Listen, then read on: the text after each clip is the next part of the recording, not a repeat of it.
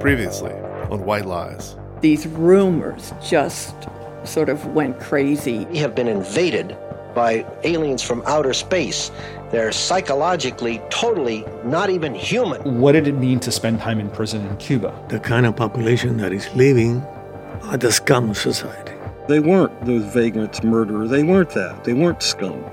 But that is the image that has persevered. There were thousands of people who didn't have so much as a friend whom they could call. What do you do with those people? On December 9th, 1923, a Belgian steamship called the Mercier left Antwerp for the United States. Aboard were 62 passengers and 4 stowaways. After 2 weeks at sea, the Mercier arrived in Ellis Island just before Christmas. The manifest given to immigration authorities showed passengers from Belgium, Holland, Sweden, Denmark, Italy, Portugal, England, and one person from Romania. His name was Ignaz Mazet. Ignaz Mazet settled in Buffalo, New York. He worked as a cabinet maker, married a woman named Julia, and became stepfather to her 4 sons. In the spring of 1948, after Mazet had been in the country for 25 years, he learned his mother was sick, and he decided he'd go back across the ocean to care for her. He made it only as far as Hungary when he received word that his mother had died. But the process for getting back from Hungary took longer than expected.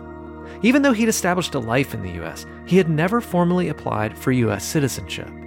He was coming back to the country as an immigrant. Mazet arrived in the U.S., again at Ellis Island, in February of 1950. Inspectors had once conducted interviews of immigrants aboard ships before allowing them entrance into the country. But the sheer number of arrivals in the early 20th century had made this untenable.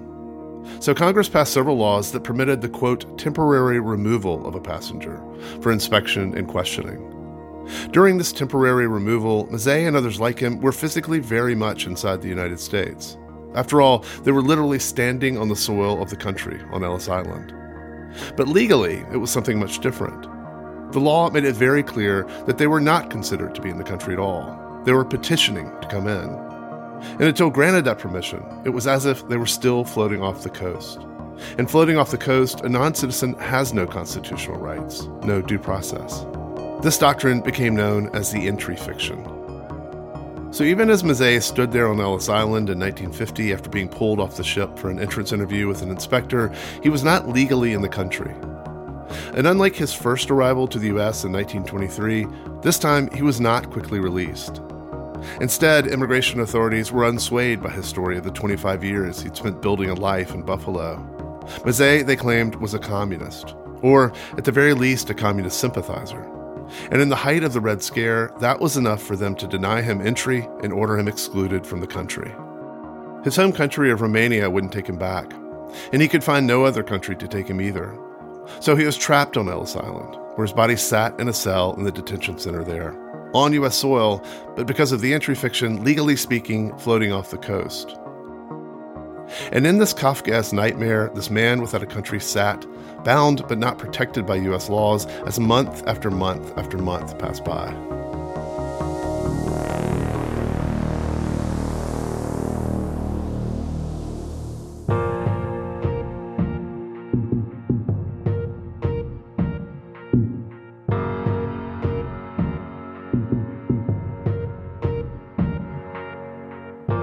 At this point, you may be asking yourself, why are they telling me this sad story of Ignaz Mazet? Well, because when the Mario Cubans began arriving in 1980, just like Mazet, they were coming to the country's shore and asking for permission to come in. While the president himself had welcomed them with an open heart and open arms, the rumors that the boat lift was filled with criminals cast a shadow over the refugees at the very moment the federal government was trying to figure out what to do with all of them. Did they have the right to have rights in this country? Or could they be trapped by the entry fiction, floating there off the coast of Key West?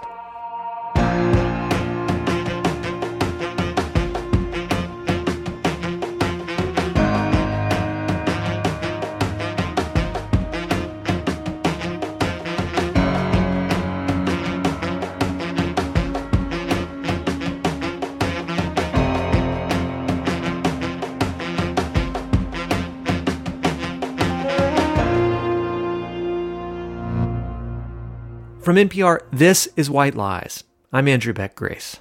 And I'm Chip Brantley. If I had to identify the most complicated, most complex challenge of intergovernmental coordination, this was it in my whole 4 years in the White House. It was immense. Jack Watson was a domestic policy advisor to President Jimmy Carter. He's the one who cautioned the president not to say too much about the boat lift at the League of Women Voters luncheon, the so-called open heart and open arms speech.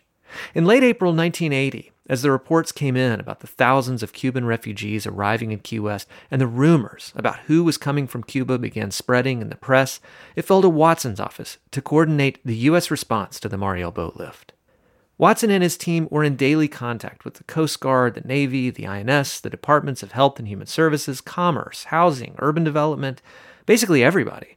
And one thing that became apparent to Watson right away was that they couldn't keep all the Mariel Cubans in Florida for processing. There were just too many people, and they were arriving way too fast. They needed a place to conduct entrance interviews, to do health screenings, to connect the refugees with social services, to try and track down family in the U.S. or find others who would sponsor them. You don't just send them into New York City and to the mayor and say, look, here's a couple of thousand people, do what you will with them. I mean, you can't do that. Well, where do you have sort of ready-made places where you could physically house and feed and take care of people while you're working out other arrangements? Some of the most ready-made places to turn into makeshift refugee resettlement centers were military bases.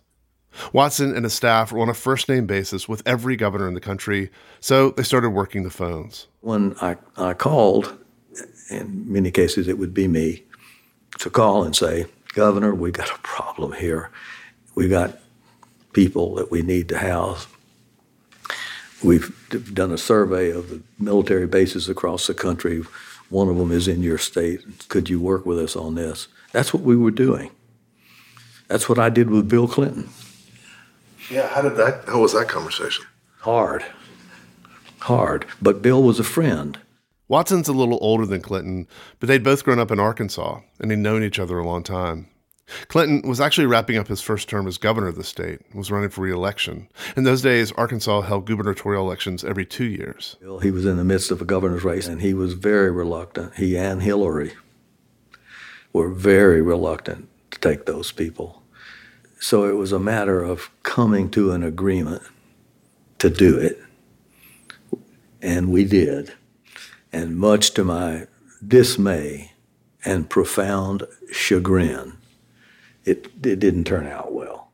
After a round of phone calls, Watson's office secured space at 4 military bases: Eglin Air Force Base in the Florida Panhandle, Fort Indiantown Gap in Pennsylvania, Fort McCoy in Wisconsin, and that outpost in Arkansas Bill Clinton was reluctant to use as a refugee holding site, Fort Chaffee, an Army reserve base in the northwestern corner of the state. This was a big old Army training base that had been built during World War II. I mean, my dad went to basic training there. Elvis went to basic training there. That's Joanne Norton. In 1980, Joanne was a reporter with the Southwest Times Record, the daily newspaper in nearby Fort Smith. And yeah, she's right about Elvis Presley. Chaffee is where the king got his famous haircut after being drafted in 1958, trading his pompadour for a high and tight. Norton's beat included Fort Chaffee, which meant she occasionally went out to watch some training maneuvers or artillery practice. You know, it wasn't exactly like a hopping place. And then all of a sudden it got really hopping really fast.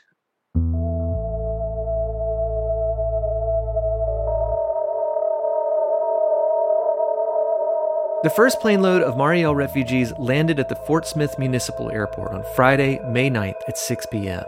There were 128 refugees aboard, and as they disembarked, they were greeted by military police, newspaper reporters, and a single protester, a retired Marine sergeant who lived nearby and who had somehow snuck onto the Air National Guard landing strip wearing full Ku Klux Klan regalia. As military police dragged him away, he loudly accused President Carter of, quote, letting the country go down the drain by letting foreigners and hoodlums come in and get welfare, end quote. And that area is a very white area. And you have people who are very insular. They don't like outsiders of any kind. The Cubans weren't so welcome. People were arming. The scuttlebutt among the folks at the sheriff's office was that you couldn't buy a gun because they were sold out. Over the next few weeks, 19,000 Mariel refugees arrived at Fort Chaffee from South Florida.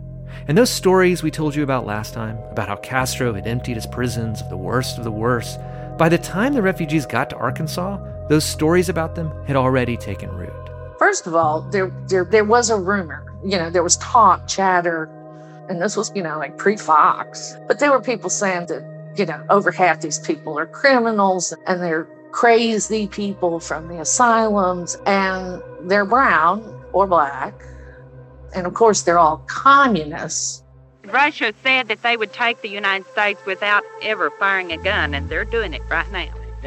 They've done it. Well, if you don't and we're sitting on our cans and doing nothing about it.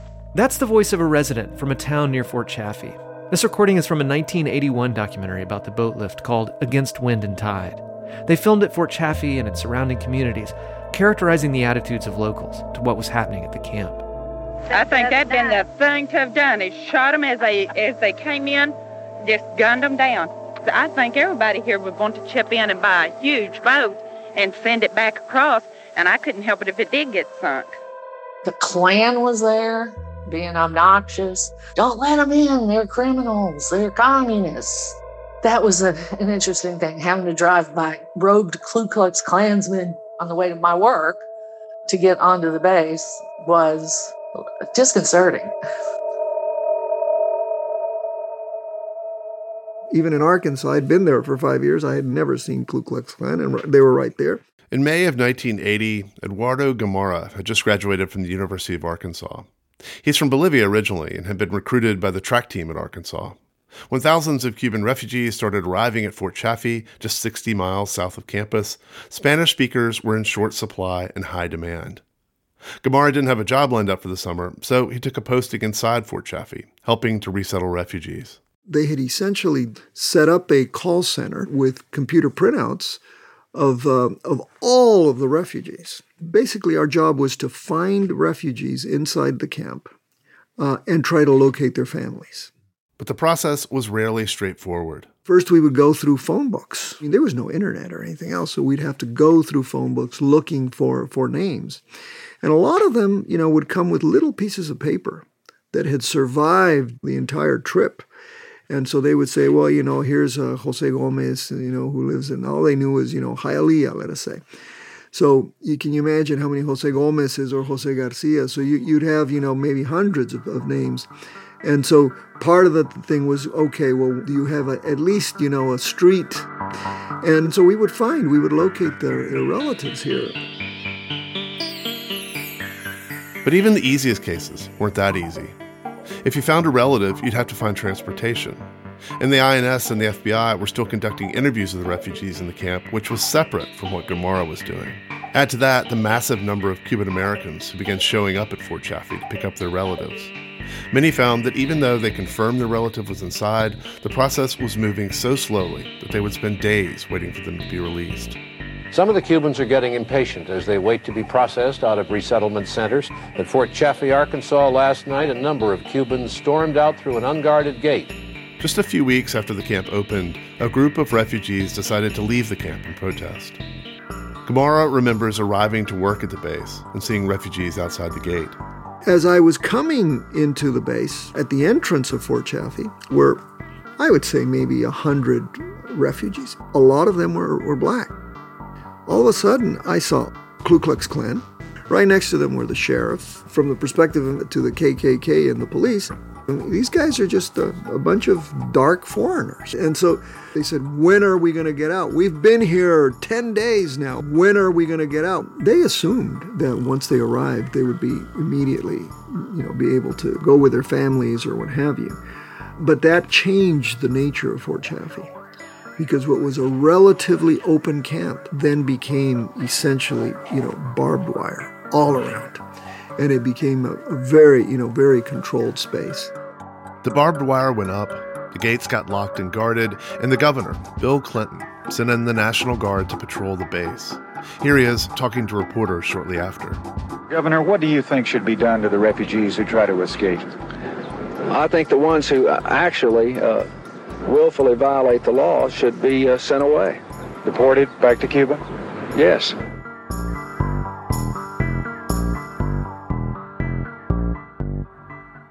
Without family to go to, sponsorships through church organizations or the like were the road out. But space at halfway houses and red tape for sponsorship organizations slowed the process too. The process of getting sponsored out of Fort Chaffee could seem like an eternity, sometimes even for those who had family in the U.S. We had one case, for example, who came into our office, said he had a relative here in Miami, gave us the name, gave us the address, and we found the phone number. And so we called him, and I had the gentleman right in front of me when I was talking to the person here. And the person here tells me, "Is he standing in front of you?" And I said, "Yes," and he'd like to speak to you. He said, "Please don't tell him you found me." I said, "Well, why not?" And he said, "Well, because, I live in Coral Gables. And in Coral Gables, a person of color, a black person, is not going to be very welcome. And I know he's my brother, but he's only my half-brother. So we can't have him here."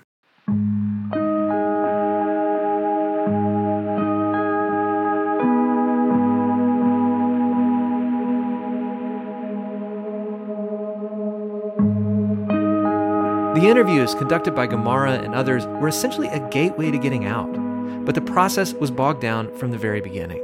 I interviewed about 4,065 Mariel refugees that came through Fort Chaffee.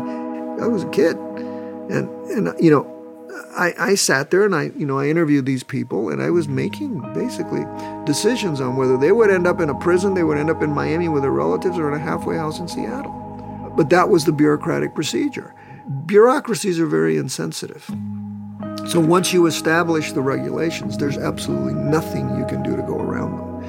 And so it was that part of it that kind of dehumanizes the process. Because in the end, look, I told you, I memorized literally hundreds of alien numbers, right? And sometimes in talking to my coworkers, we would say, "Well, what about 823465?" We wouldn't even remember their names.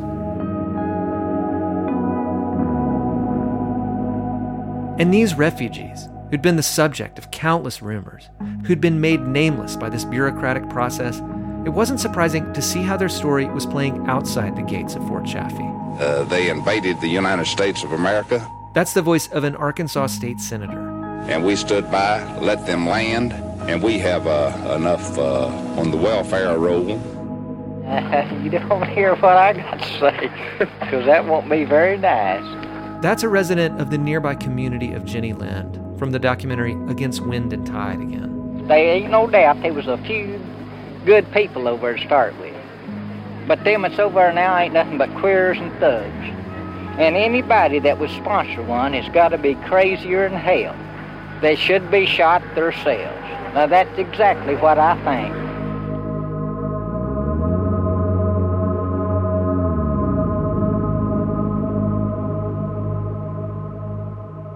Ever since the boat lift began, the federal government had been slow to determine exactly what the Mariel Cubans' immigration status would be. In the files of the basement of the Atlanta Legal Aid Society, we'd seen countless arguments about their legal status based on the federal government's shifting explanations. Because the Cubans arriving during the boat lift had no formal entry papers, no visas, no permission to come to the U.S., it posed a challenge about how to classify them. President Carter's open heart and open arms statement had been seen not only as a kind of formal invitation from the president himself, but also as a declaration of their status. He had explicitly called them refugees. I did not really know when I interviewed for the job that refugees were part of the business. But by the time my security clearance came through 4 months later, refugees were the big issue. David Martin was a few years out of law school when he was offered a job at the State Department in their newly formed Human Rights Division. Martin was part of the team at the State Department who helped craft the Refugee Act of 1980. The Refugee Act had nothing to do with Mariel. It was pure coincidence that it had been signed into law 3 weeks before the boat lift began. But it did mean that the administration, and people like David Martin in particular, had been thinking a lot about how to deal with refugees. The act completely overhauled the legal framework for how the U.S. managed its refugee program. It increased the number of refugees the U.S. would accept every year, and it strengthened the country's humanitarian and resettlement programs around the world. The model was there are people in a refugee camp in Thailand or Malaysia. We say we're going to resettle X thousand from those locations and set up a screening process and a kind of a cultural learning process and the transportation to get them here. That's what covers people who come in from the overseas process. And then those who come to the United States are coming because they've already been determined to be refugees. One of the people who worked with Martin on crafting the new law was Doris Meissner, who at the time worked in the DOJ as an assistant attorney general. One of the details of the Refugee Act that they'd fought for was to modernize the definition of what it meant to be a refugee. And it was the international definition. And that's the definition that says that a refugee is a person that is fleeing persecution or the likelihood of persecution based on 5 grounds: race, religion, ethnicity, political opinion, or membership in a social group. When the boat lift began in the spring of 1980, many people thought, okay, well, we have all these refugees streaming in. Seems like a good time to test this new framework for handling refugees, especially since many of the Cubans who came to the U.S. during Mariel claimed to be fleeing persecution. But there was a problem. And the problem was that even though the President of the United States had himself referred to the Mariel Cubans as refugees when he welcomed them with an open heart and open arms, the Mariel Cubans weren't technically refugees, at least not in the way that the Refugee Act envisioned them. Technically speaking, they were asylum seekers. In other words, people arriving in the United States and then asking for protection, as compared to the United States looking around the world or, reacting to circumstances around the world where we as a country would determine abroad who is a refugee, and then those who come to the United States are coming because they've already been determined to be refugees. That example of a person being in a refugee camp in Thailand or Malaysia and going through the screening process there to get approval to come to the United States as a refugee, the boat lift wasn't that. The Mariel Cubans were streaming into the U.S. without having gone through that screening process abroad. That was a whole different order of magnitude. It just hadn't happened before. Part of the decision-making, of course, just had to do with the sheer numbers and the manner in which this was taking place. I mean, this was an absolutely hostile act by the Cuban government. It was using immigration and migration it was weaponizing it. And so it was very difficult to know who was who without holding people for a while. Remember Ignaz Mizet? He arrived at Ellis Island and was removed from his ship so that he could be interviewed by immigration officials to determine his status. And during that removal, he was not seen to be in the country at all. Legally, he was still floating on his ship, petitioning to come in. His presence in the country was called the entry fiction. And when immigration authorities finally denied him entrance to the country and he could find nowhere else to go, he was stuck there on Ellis Island, physically in the country, in a cell in a detention center, but legally seen to be floating off the coast with no due process, no constitutional rights. And because these Mariel Cubans were not technically considered refugees, they were finding themselves in a similar position as Ignaz Mizet. Legally speaking, they were at the border and asking to be admitted into the country, even though they were well within the borders of the country. And so, on June 20th, 1980, the Carter administration finally issued an order that would determine how the Mariel Cubans would be classified, not as refugees, but instead as entrants, status pending. I mean, it does sound particularly shocking the way they talk about it, as though you're still at sea and all that. But they didn't make that up. That was enshrined in some Supreme Court cases that are regarded as particularly harsh ones, but they're still effective law. That's David Martin again. The long-standing legal fiction is you're in the eyes of the law, even if you travel to the heartland, you're still effectively at the border, knocking on the door, asking to be let in. And for those who are at the border asking to be let in, they have the fewest rights.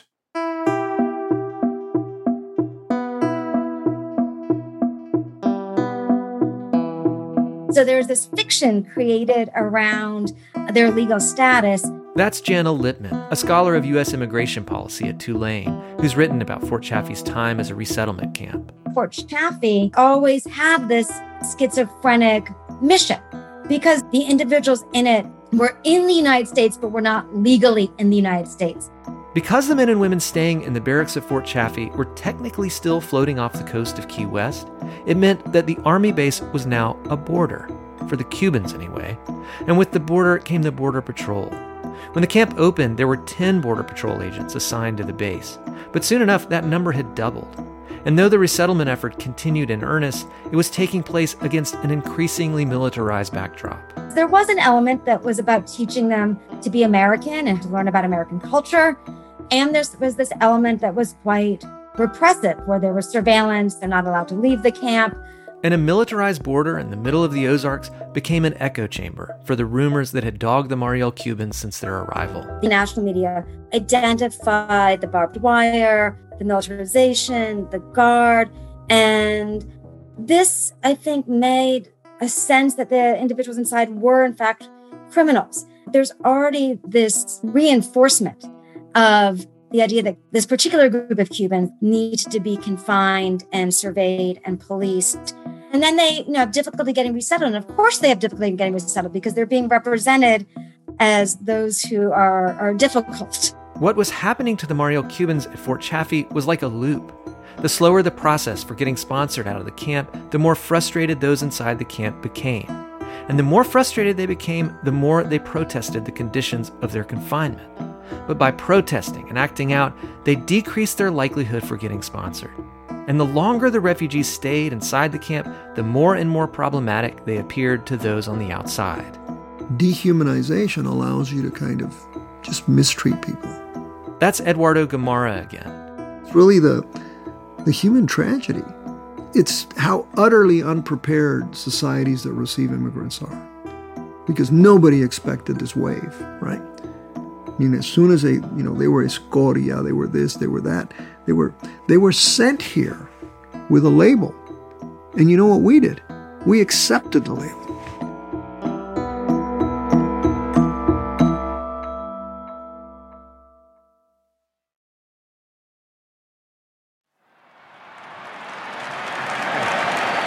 My fellow citizens of this great nation, with a deep awareness of the responsibility conferred by your trust, I accept your nomination for the presidency of the United States.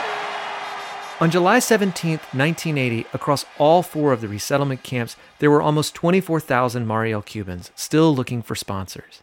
And in Detroit, the Republican National Convention was in its final day, ending with this speech of its presidential nominee, Ronald Reagan. I ask you not simply to trust me, but to trust your values, our values, and to hold me responsible for living up to them.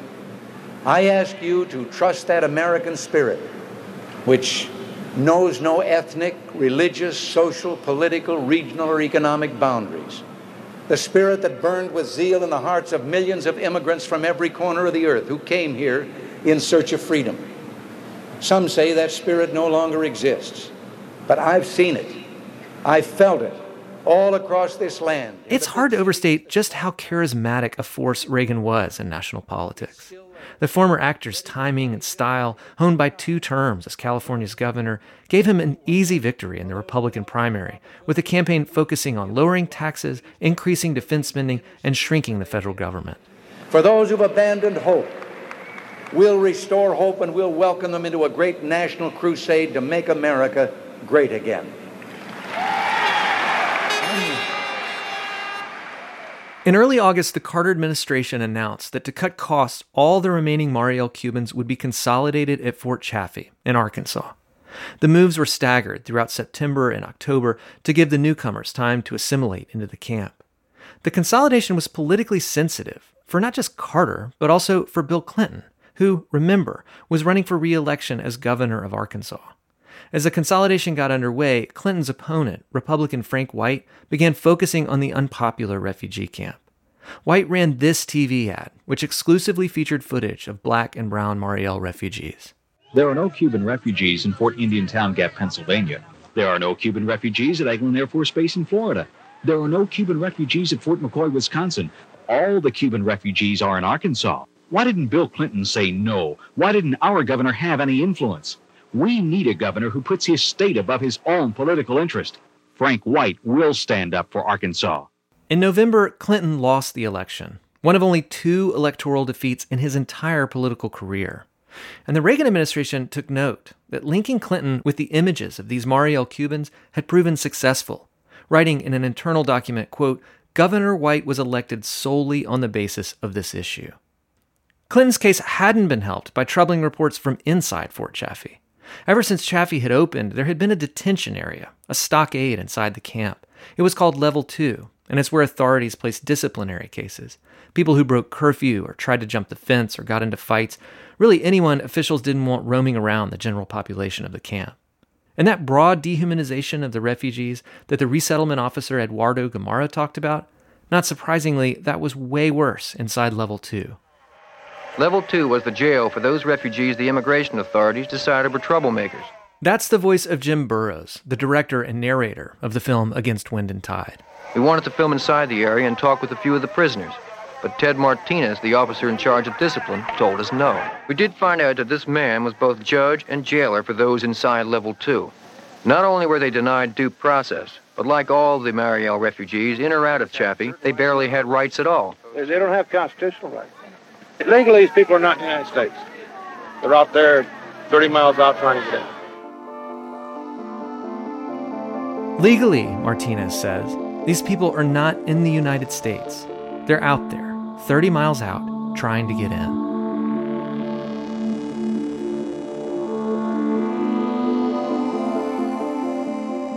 There had been rumblings in the camp that officers under Martinez's supervision were mistreating the refugees in Level 2.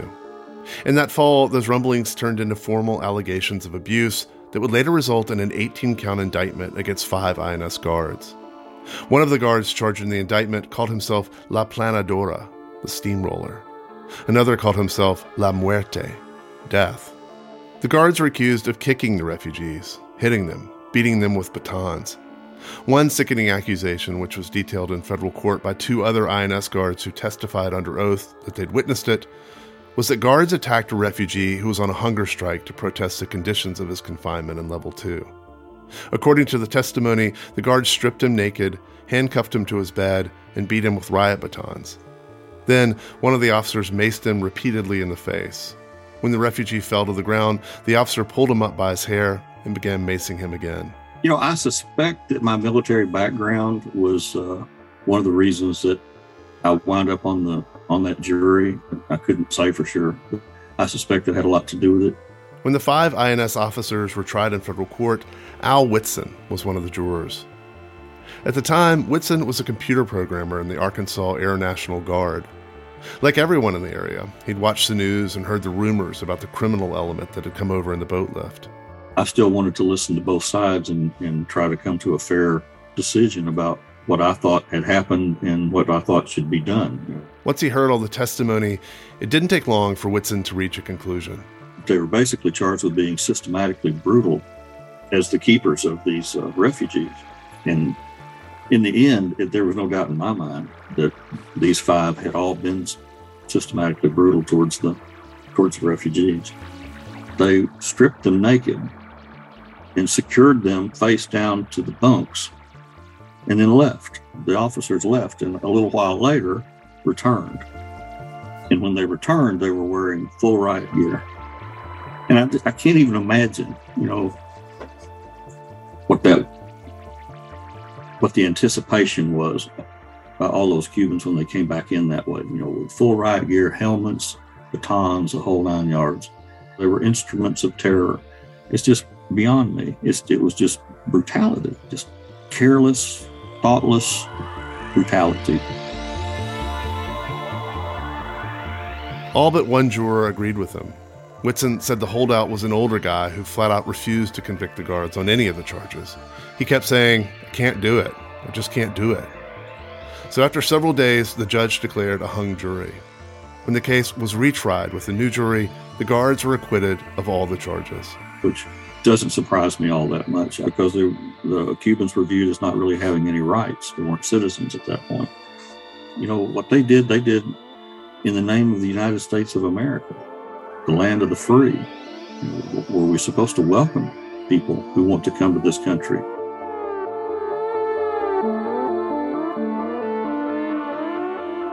By the winter of 1980, with the boat lift officially over and only around 6,000 refugees left in Fort Chaffee, the plight of these Mariel Cubans was beginning to fade away in the national consciousness. Many of them were black, young men, unskilled, and these were considered to be sort of the most difficult people to find sponsors for. Paul Huffell was a reporter for the New York Times Magazine who was sent to Fort Chaffee in late 1980. The article he wrote was entitled Fort Chaffee's Unwanted Cubans. Reagan had just been elected that November when I was reporting. The economy was in very shaky shape, and so there was just that general public opinion that was turning sour against the refugees as being expensive and dangerous and unwelcome group of people. What he found at Fort Chaffee were stories of hopelessness. Many of those in the camp had been released to community sponsors earlier in the year, but those sponsorships had broken down for one reason or another. People didn't get along, a halfway house closed down, a refugee was abused by their sponsor. Huffell spoke to one couple, a man and his wife, who had been sponsored to a farmer outside Savannah, Georgia.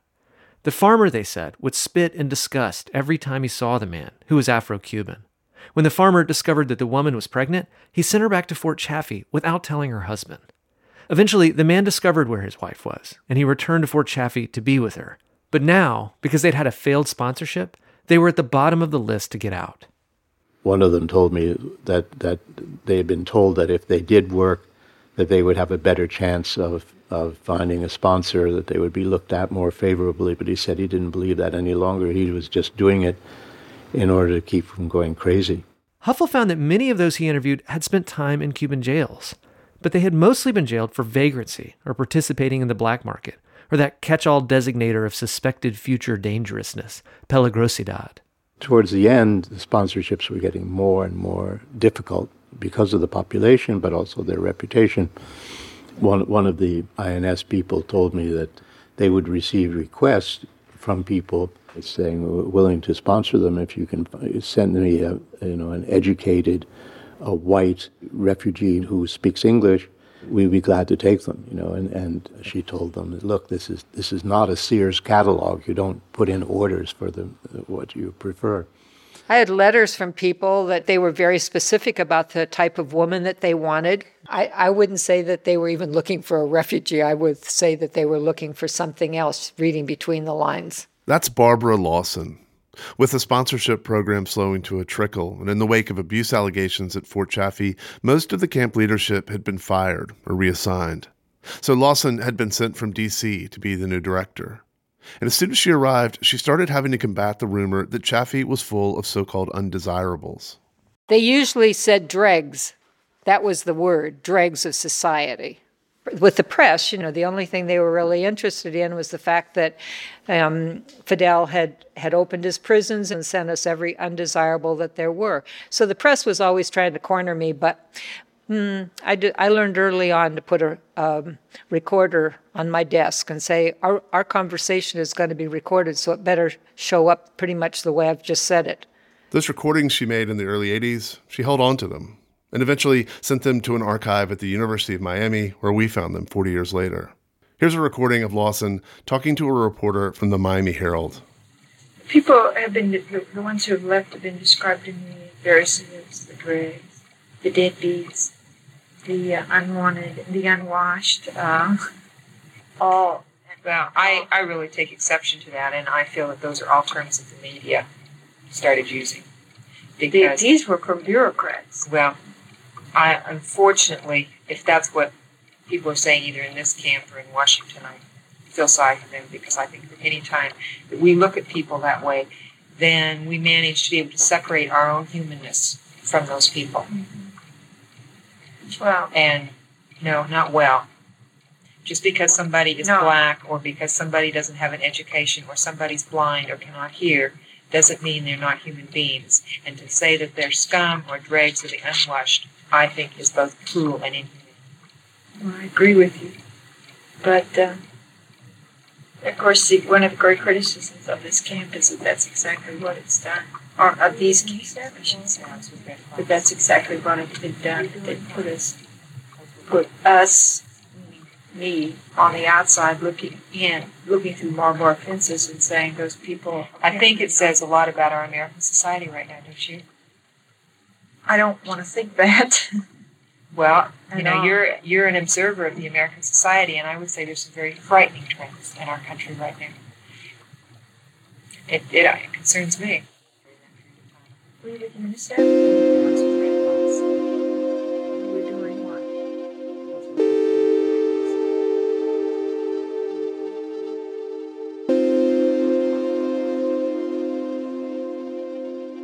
The Reagan administration had promised the new Republican governor of Arkansas that the camp would close by August. When he'd accepted the Republican nomination the previous summer, Reagan had invoked the old ideas of the United States as a place of refuge for immigrants. But that was months ago. Now he was President Reagan, not candidate Reagan. Dealing with Cubans who were hard to sponsor out was inevitably going to be expensive and would require the further commitment of various governmental agencies. But Reagan's entire campaign, really his entire career in politics, was characterized by an abiding distrust of the government and countless efforts to shrink its role. Take, for instance, this famous line from his inaugural address in January 1981. Government is not the solution to our problem. Government is the problem. What's more, Reagan hadn't exactly maintained his sympathetic view of the refugees. That spring, he wrote in his presidential diary, quote, "Our first problem is what to do with thousands of Cubans, criminals and the insane that Castro loaded on refugee boats and sent here." But if Fort Chaffee was to close, what was to become of the people who remained there, who hadn't been sponsored out? A few possibilities were leaking out of Washington. One idea was to transport them to the naval base at Guantanamo Bay. Secretary of State Alexander Haig actually advocated for piling those who remained at Fort Chaffee onto a boat and then towing it into the port of Havana. At a cabinet meeting, someone floated the idea of sending them all to Alcatraz. Another option was to relocate everyone to a decommissioned military base somewhere else in the country. One in Maryland was considered, another in Texas. They even briefly considered a decommissioned Air Force base in Alabama, Selma, Alabama. When the Selma mayor got word of this, he called the Cubans, quote, "misfits that nobody will take," end quote, telling the local paper, quote, "if they come here, we're going to flat out slap them in jail. They better bring their bail bondsmen with them." Finally, the consensus was to send them to Glasgow Air Force Base in remote northeastern Montana, about 50 miles from the Canadian border. A Miami lawyer, when told of the plan, said that Glasgow was, quote, "the closest place we have in the United States to Siberia." I want to get a breakdown of who's here and who isn't, but I want you to talk about these different trial balloons that keep going out on where people are going to be sent. Journalists were eager to hear the camp director Barbara Lawson's take on the relocation plans.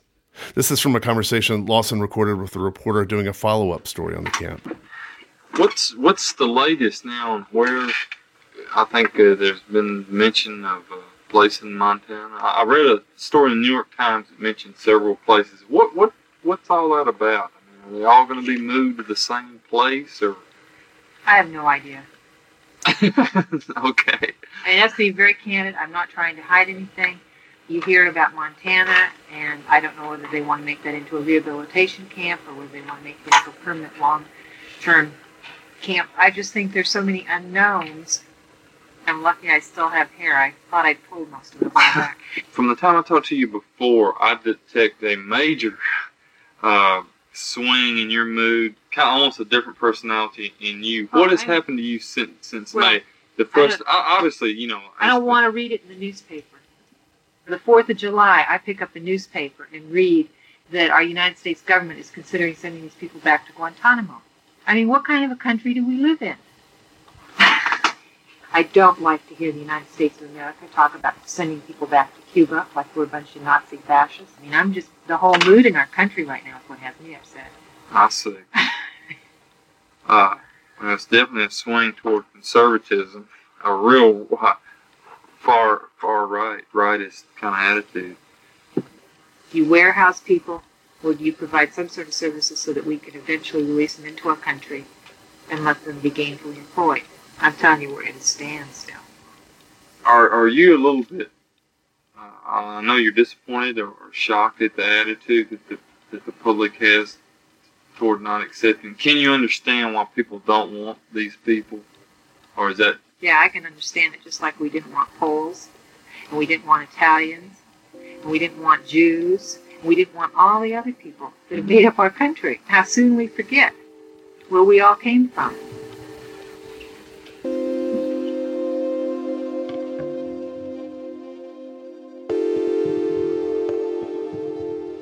When Lawson got wind of the plan to relocate the refugees at Fort Chaffee to Montana, she flew to D.C. to argue against it. I think part of it is the numbers were so small that it's going to be like, who cares what we do? You know, let's sweep the problem underneath the carpet. And so then it becomes just bureaucratic. They're there. There's nobody that's an advocate for them.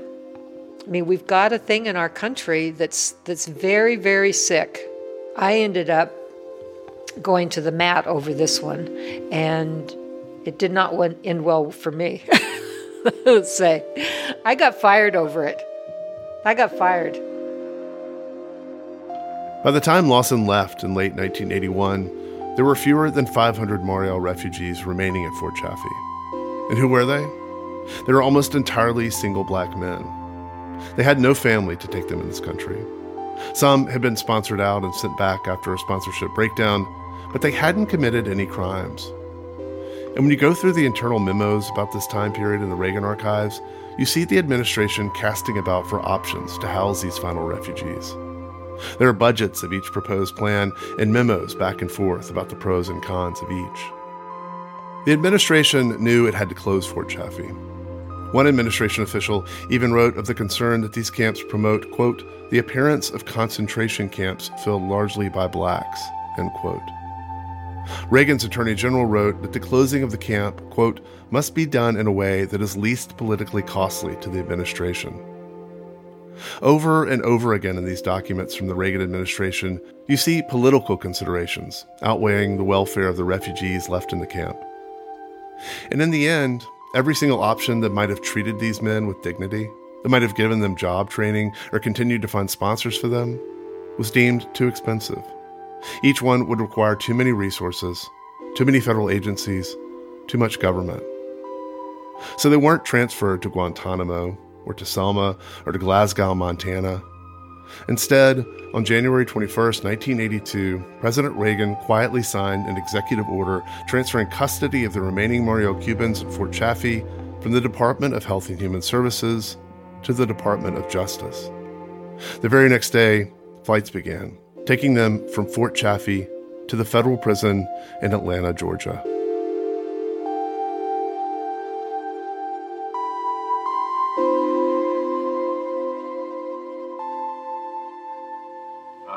The feeling I get is nobody cares.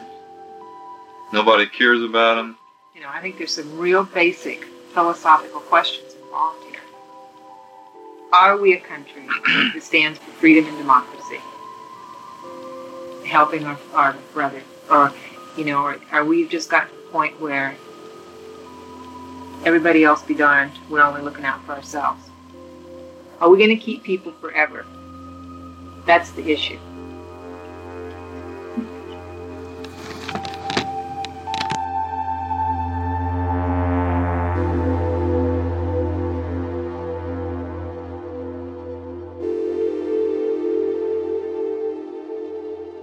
When Ignaz Mizet was denied entry to the United States and no other nation would take him, he sat in the detention center on Ellis Island. He sued the federal government 6 times for release. And finally, in 1953, after he'd spent 3 years on Ellis Island, the Supreme Court issued a ruling on his case that would have far-reaching consequences for decades to come. In a contentious 5-4 decision, the court ruled that the federal government had the power to detain a non-citizen who'd been denied entry into the country, that the non-citizen had no right to a hearing on their exclusion, and that a non-citizen in such a position, denied entry into the United States and with nowhere else to go, was, quote, no more ours than theirs. Among the thousands of documents we reviewed in the basement of the Atlanta Legal Aid Society and in the Carter and Reagan archives, we found a lot of legal arguments about the immigration status of the Mariel Cubans. What to do with those suspected of having committed crimes in Cuba? What to do with those who can't find sponsorships. What to do, in short, with those the United States government wants to exclude. And you know what else you find in some of those documents? The story of Ignaz Mazet. A memo from the General Counsel of the INS spells out how the ruling in the Mazet case could apply to the Cubans. The memo says, quote, "It appears that under Mazet, detention could continue indefinitely." So these people are in the custody of the Attorney General of the United States. It's his decision and his determination that governs whether they should or should not be released. Those people are illegally in this country. They can, by law, be confined by the Attorney General indeterminately. That's next time on White Lies.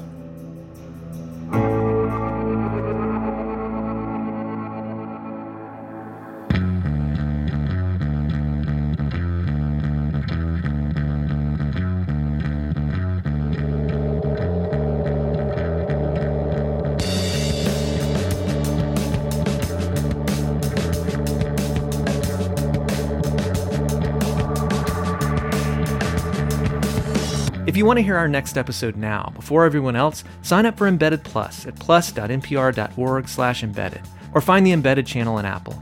It's a great way to support our work, and you'll get to listen to the entire season sponsor-free. That's plus.npr.org/embedded. White Lies is reported, written, and produced by us and Connortown O'Neill. Liana Simstrom is our supervising producer. Annie Yetzi is our associate producer. Robert Little edits the show, with help from Bruce Auster, Keith Woods, Christopher Turpin, and Kamala Kelker. Our incredible score is composed and performed by Jeff T. Bird. Emily Bogle is senior visual editor. Barbara Van Workum is our fact checker. We had production help from Pablo Arguelles. Our audio engineer is Maggie Luthar. Special thanks to Radiohead for the use of their song The National Anthem, courtesy of XL Recordings and Warner Chappell Music. Archival tape in this episode comes from Miami-Dade College's Wolfson Archives, NBC, CBS, C-SPAN, the Carl Albert Center at the University of Oklahoma, and the Cuban Heritage Collection at the University of Miami Libraries. Special thanks to Louis Reining at WTJU, Judge Jim Spears, Allison Molenkamp, Amanda Moreno and Juan Villanueva at the Cuban Heritage Collection at the University of Miami, Emily Ward with special collections at the University of Arkansas Libraries, Aaron Langford, the staff at the Jimmy Carter Presidential Library and Museum, and the staff at the Ronald Reagan Presidential Library and Museum. We are grateful for the work of Micah Ratner and NPR's legal team, and Tony Cavan, NPR Standards and Practices editor. Our project manager is Margaret Price. Irene Noguchi is the executive producer of NPR's Enterprise Storytelling Unit, and Anya Grundman is NPR's senior vice president for programming and audience development.